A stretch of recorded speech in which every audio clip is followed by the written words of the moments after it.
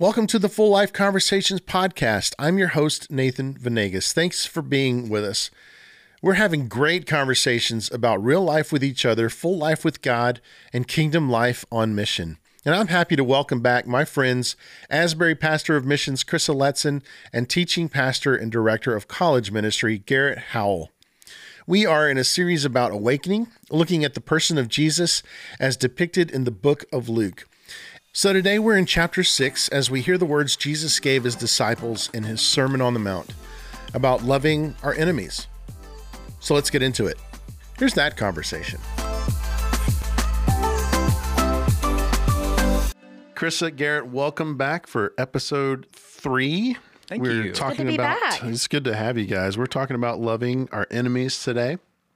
Garrett just gave a great sermon last Sunday on this. Before we really get going here, I want to ask you, Crissa, what's going on with you? Yeah, I would say for me, we are just a couple of short weeks away until our missions gathering, where we'll have all of our mission partners, both global and local, join us as we activate the kingdom. Our theme is activate, and just so excited, such great anticipation for what the Lord will do just in our interactions together, just to hear across the globe and here in our community what God is up to and how people are involved in ministering to others in that. And so it is just been a fun season of preparation and planning, and it is almost here, and we are so excited for what is to come. That's awesome. So that starts February 5th. February 4th and 5th. 4th and 5th. And Yes. you can go to weareasbury.com/activate if you want to check out more information about that. Well, that's awesome, Crissa. Thank you so much. So today we're talking about loving our enemies, and we're going deeper together surrounding the passage of Luke, one of the synoptic gospels. And this is chapter 6, verses 27 through 36. When Jesus is essentially preaching his Sermon on the Mount, and he begins to list out how to go about doing life with those we might call our enemies.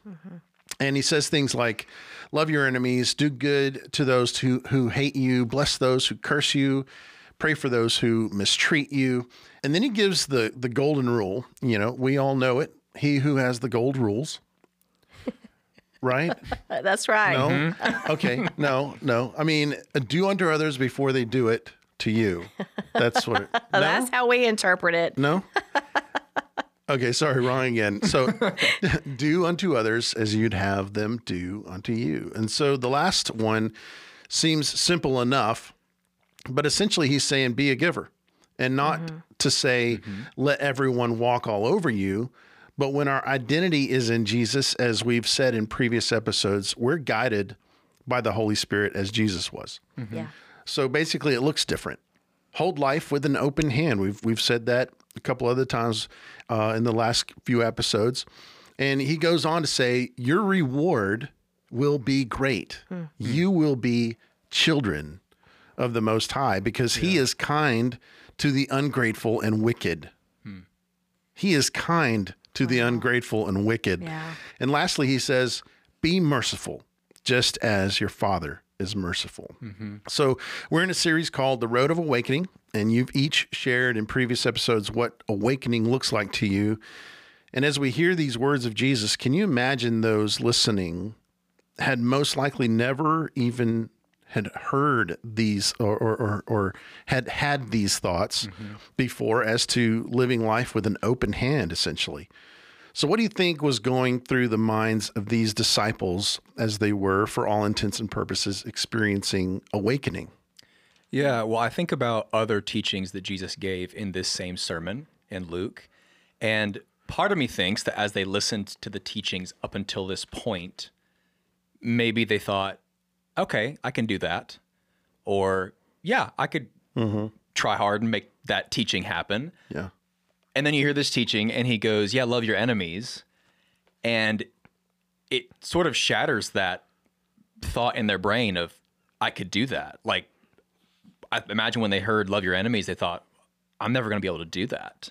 Yeah. But it really brings us back to this thing we've talked about this whole series and the whole point of the series, which is the reality that, discipleship, biblical discipleship, being like our teacher Jesus, really starts with being filled with the Spirit of Jesus. And that the Holy Spirit implants in us desires and power that we don't have on our own. That is the only thing that's ever going to make loving our enemies possible. Yeah. I mean, even a thought is that's not something we could ever achieve just trying harder. Yeah. They're our enemies. By definition, we don't like them. Right. Man, if any command points us back to the necessity of the Holy Spirit as the source of our righteousness, it is love your enemies. Yeah. Yeah, that's And right. and would you say, if anything, when we are following Jesus, when we are putting ourselves under His authority, is it true that we might actually come in contact with more people who are hard to love? Could be. Yeah. Yeah. Yep. Chris is looking at me like, Yep. yep. Yeah. That's it. So as we talk about loving our enemies, Garrett, do you have any enemies? So it's interesting that had you asked me that question a couple years ago, I probably would have said no. And then a couple years ago, I had an experience that changed my perspective on that.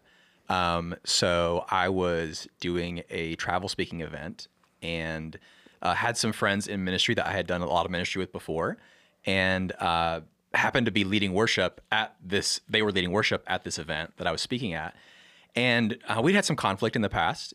And it's interesting that right before we went on stage, I just had this thought in my heart of, do I feel good about going on stage with them?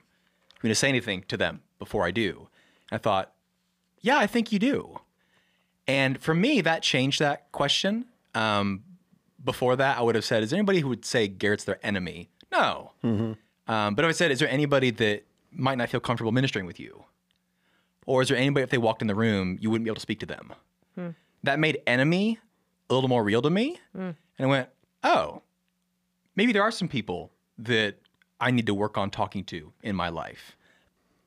I think that's part of the challenge of the teachings of Jesus is they're always calling us deeper. Like it would be easy to say, oh, love your enemies, do good to those who hate you, and think, that's fine. That's easy for me. I don't really have any enemies. I love lots of people, and I like lots of people. Maybe not quite as many, But to put it in that perspective and reframe that and reshape that, and I would answer that question differently after your explanation. It's kind of funny. This isn't a hard and fast rule, but something that's kind of grown in my life a little bit in the last couple of years is if I'm having a devotional time or a prayer time, and if in the prayer time, if I end up asking myself the question, do I need to talk to so-and-so to resolve any conflict with them? If that thought comes to my mind 3 times or more in different prayer times, I assume that means I need to talk to so-and-so. So I would just say to somebody listening, if you're doing devotions or at church or doing anything with the Lord, and you repeatedly have a thought come to mind, doesn't matter if you feel like God says it. If you're just in the presence of God and His people and you feel like a thought comes to mind of, there's this person, do I need to talk to them? Do I need to reconcile with so-and-so? That's probably a clue you need to. If you can't be in the presence of God repeatedly without thinking about resolving something, that's probably a hint you should do that. Am I saying it's a sin right now? Not necessarily. I wouldn't know that. But I think it's an indicator you need to take care of that, which is interesting because it technically means the more of a person of prayer you are, the more of a person of reconciliation you should be. Yeah. The more you're getting into God's presence, the more aware you are of situations you need to respond to. That's actually one way I would define like a difference in a mature believer and an immature believer is an immature believer probably has a lot of enemies and isn't aware of it and is just letting that fester. Yeah. Hopefully a mature believer becomes aware of that very quickly because they're pursuing the presence of Jesus, in which you can't stay very long and have active dissension. It won't work. You will know. Yeah. If you're walking in forgiveness, as far as it depends on you, be at peace with all people. Yeah. That's right. I know Crissa and I've done a bunch of different prayer nights, encounter nights, prayer classes with people. And sometimes I talk about how your prayer life is kind of like a house. And I really think there's a limit to how deep you get in the house of prayer without forgiving people. Yeah. That eventually you're putting a lid on your prayer life. You're like, well, this is as far as we're going to go. We're not going to get any deeper in this house. We can't explore this prayer life anymore because there's active unforgiveness. I mean, it's very tied to your spiritual walk. Deeply tied. Well, if you have anything against your brothers, don't even come to the table. Go to him. Go to them first. I think also mature believers, growing disciples, they also are discerning because they are aware that the Spirit dwells within them and guides them and helps them discern. So when you have kind of what came to my mind just with my background in counseling and different recovery ministries and things, is that there are times that it is not safe to enter into those conversations that we may think, okay, well, we need to reconcile on all fronts, and we absolutely need to, as far as it is within us, live at peace. I think that's part of the road of awakening is we grow in our discernment and we grow in our knowledge that, Lord, is this, like you said, 3 times in prayer, the Lord is saying you need to do something about this. And really, we don't get to the point where we can even know how to do anything about that if we aren't, again, as disciples in close proximity with Jesus. Absolutely. And then because in those situations where it may be a little more ambiguous, we will have to have the discernment of the Spirit. And now I'm thinking somebody who might be in a relationship that's harmful or has had people in the past who have been harmful to them, and we certainly don't want to encourage that.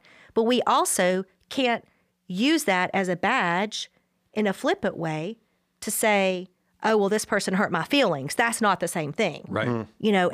And so I think we have to really be discerning in that too. And part of what sticks out to me in this passage is love your enemies, do good to those who hate you. Do good to those who hate you. So I think this teaching this reflects kingdom values, right? We all live out our values. So one of my values is to have a thriving relationship with my husband. And so then that value drives how I spend my time and how I talk to him and how we connect and all of that. So if we are to be people who are living kingdom values, then this is something we have to wrestle with. Do good to those who hate you. Bless those who curse you. What is our natural impulse as humans when somebody attacks with words or anything else? It is to attack back. And Jesus is saying, I want you to not only not say the wrong thing, I want you to actually speak words of blessing. Bless those who curse you. In the beginning of this, he's, started his teaching with the blessed are you who are poor, for yours is the kingdom of God. And, just a few verses before that. And then he says, love your enemies, do good to those who hate you, bless those who curse you. And that is just remarkable to me. So who in my life then am I more resistant to do good to? That's your enemy. That is my enemy. Yeah. For me, that is my enemy. If there is somebody, and I am, to go back to your question, I had a person that, in preparing for this, came to my mind. And this is actually from a time before in my life, but I thought, I would call that something differently now, because it wasn't just, I can't get along with this person. It was way beyond that. It started, I could tell it was starting to grow in my heart. And I didn't want to do good to that person. And that was something that I had to work through and work with. But just in thinking about that and thinking, who is it I would withhold good from? Maybe that would be a better way to say that. Like, who is it I would withhold good from? And so less in terms of who is I'm on one side and you're on the other. Right. It's not that. It's who would I withhold good from? Yeah. It's a great definition. Yeah. It's interesting that when I think back to some of these people I'm talking about that I had past conflict with, it's interesting that, Crissa, you mentioned if if somebody's maybe listening and maybe they've had some really harmful relationships in the past, like people that maybe, to be honest, it's hard to even speak their name out loud. Right. Right. I remember the first time that I spoke in my life these people's names out loud in prayer. That was a huge step for me. Yeah. That maybe you're listening, you're like, well, if I have somebody I don't want to do good to, I'm not ready to go to them right now and have this. Well, can you just like say their name Yeah. to the Lord? You don't have to pray for them. Just say their name to the Lord. That's a baby step in loving your enemy. And then maybe do that once a week. And then maybe in a month, you actually pray for them, or in 6 months. And then, but for me, there was a very real baby step process that kind of led into actually being able to call them and talk with them and speak verbal blessing, like Jesus says, over them.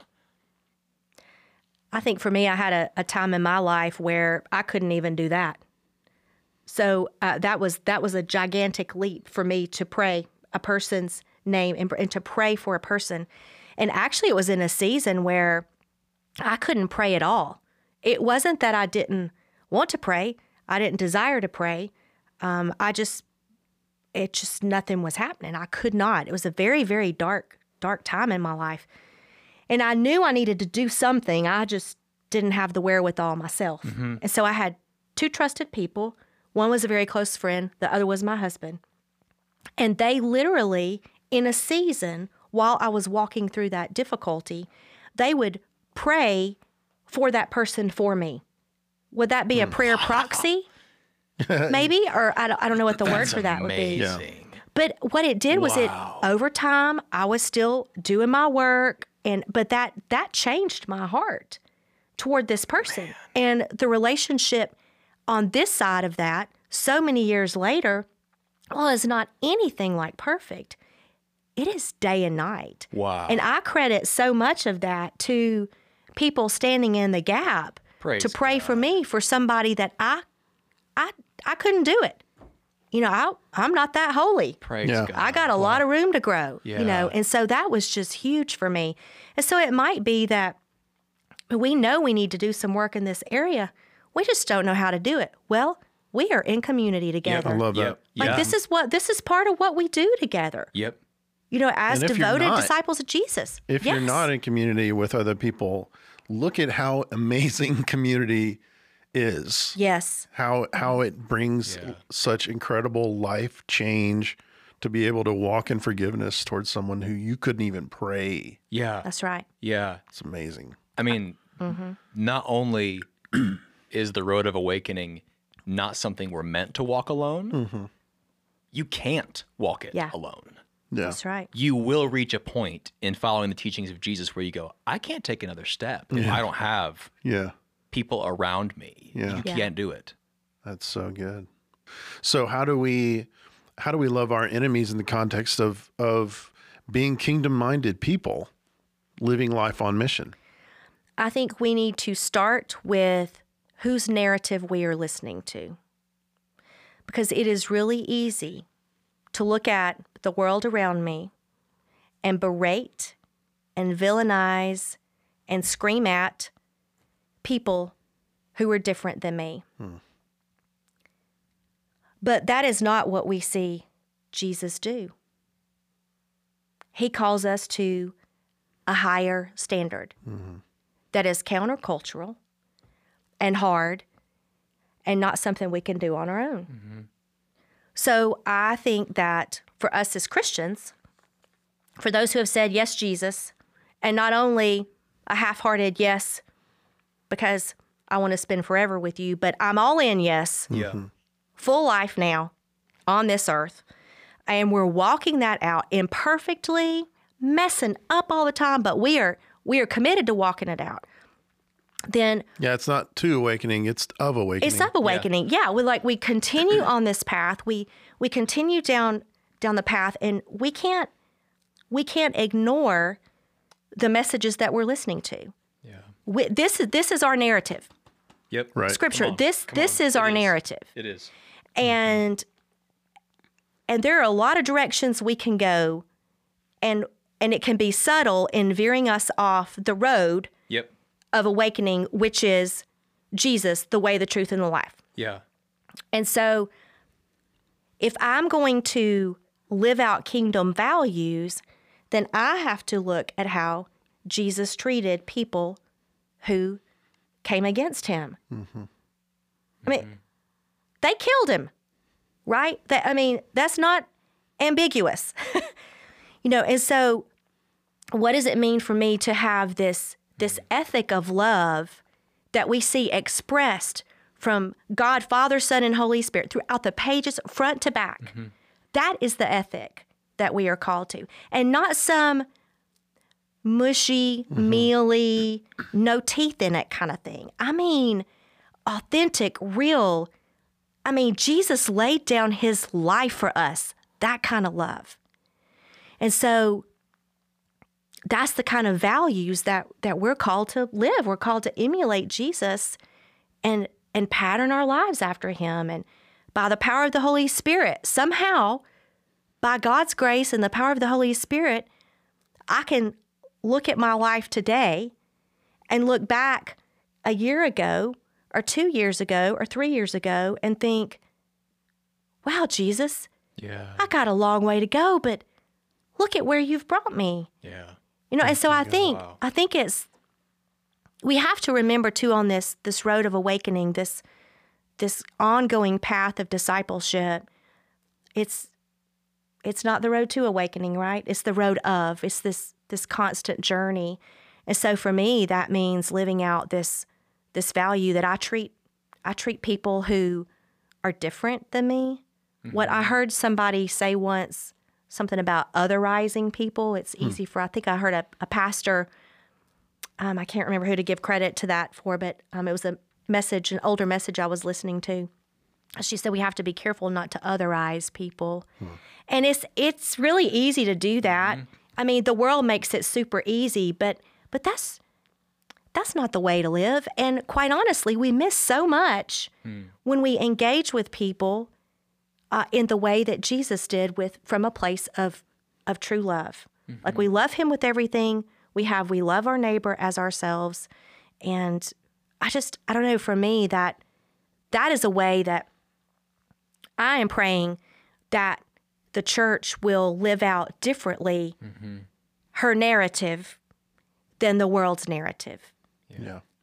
Because it's just really easy to default to that. But I have such great expectation of the church and how we as the body of Christ can show a different way of relating to people than what we see around us. Yeah. Mm-hmm.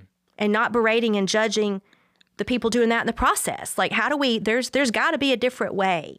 And I just long for the day where we can see that. I think about some of our mission partners, and some of them are serving in places and regions that this passage probably means something very differently to them. Mm-hmm. Mm-hmm. I don't want to pretend to, interpret that for them or how they see that through their context, but it's very real. And what can we learn in walking through situations where people, either it's my own withholding of good from somebody else, or somebody who is, their life is in danger because they've committed to the way of Jesus. Mm-hmm.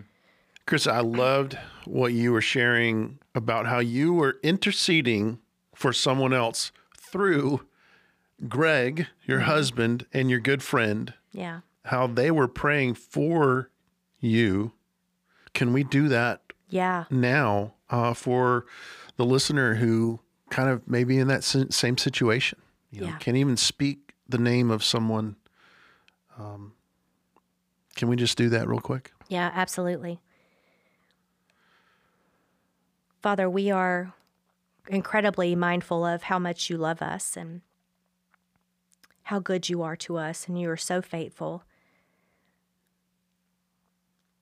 We recognize that in this conversation that can be a bit heavy, that there may be somebody listening right now who hears this and either wants to shut it off or it's just so overwhelming, thinking there is no way, I will never be there. I'll never get to the point where I can say my enemy's name, much less pray for them and desire good things for them.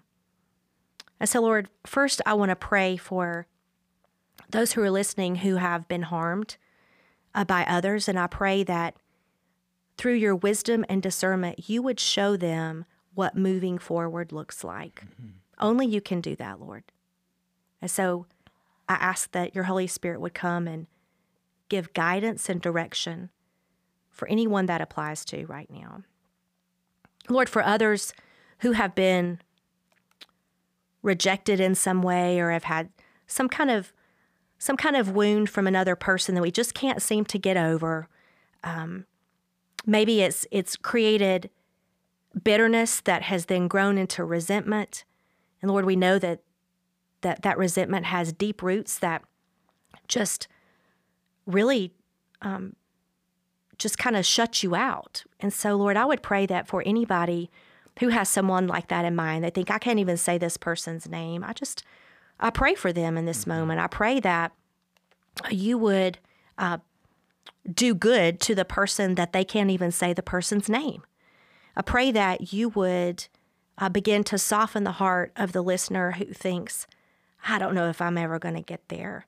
And Lord, I pray against a condemnation from the enemy that Absolutely. Would want to create shame that says you shouldn't feel that way.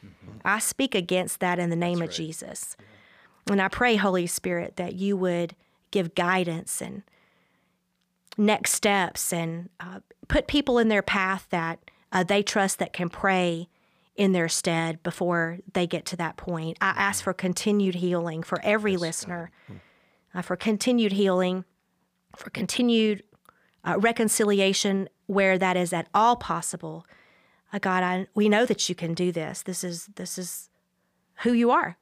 And so I ask that you would come and move in these situations and have your way.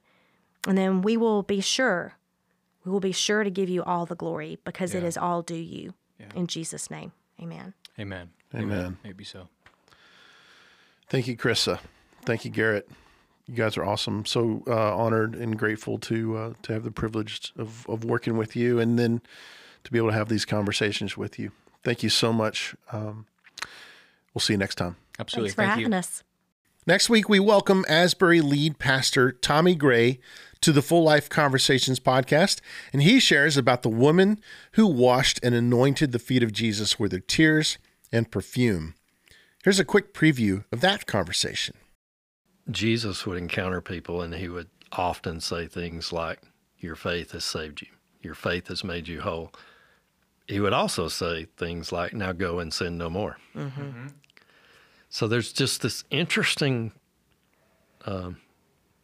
beauty or reality about Jesus is that he didn't disavow that in our lives. We are sinners. Yeah. And I think a good way of saying that is around language like Celebrate Recovery. Crissa, it's hurts, habits, hang-ups. We've all got them. Yeah. But the Pharisee didn't think he had them. Right. And somehow Jesus was so attractive to this woman that even in her sinfulness and brokenness, she felt safe there. Yeah.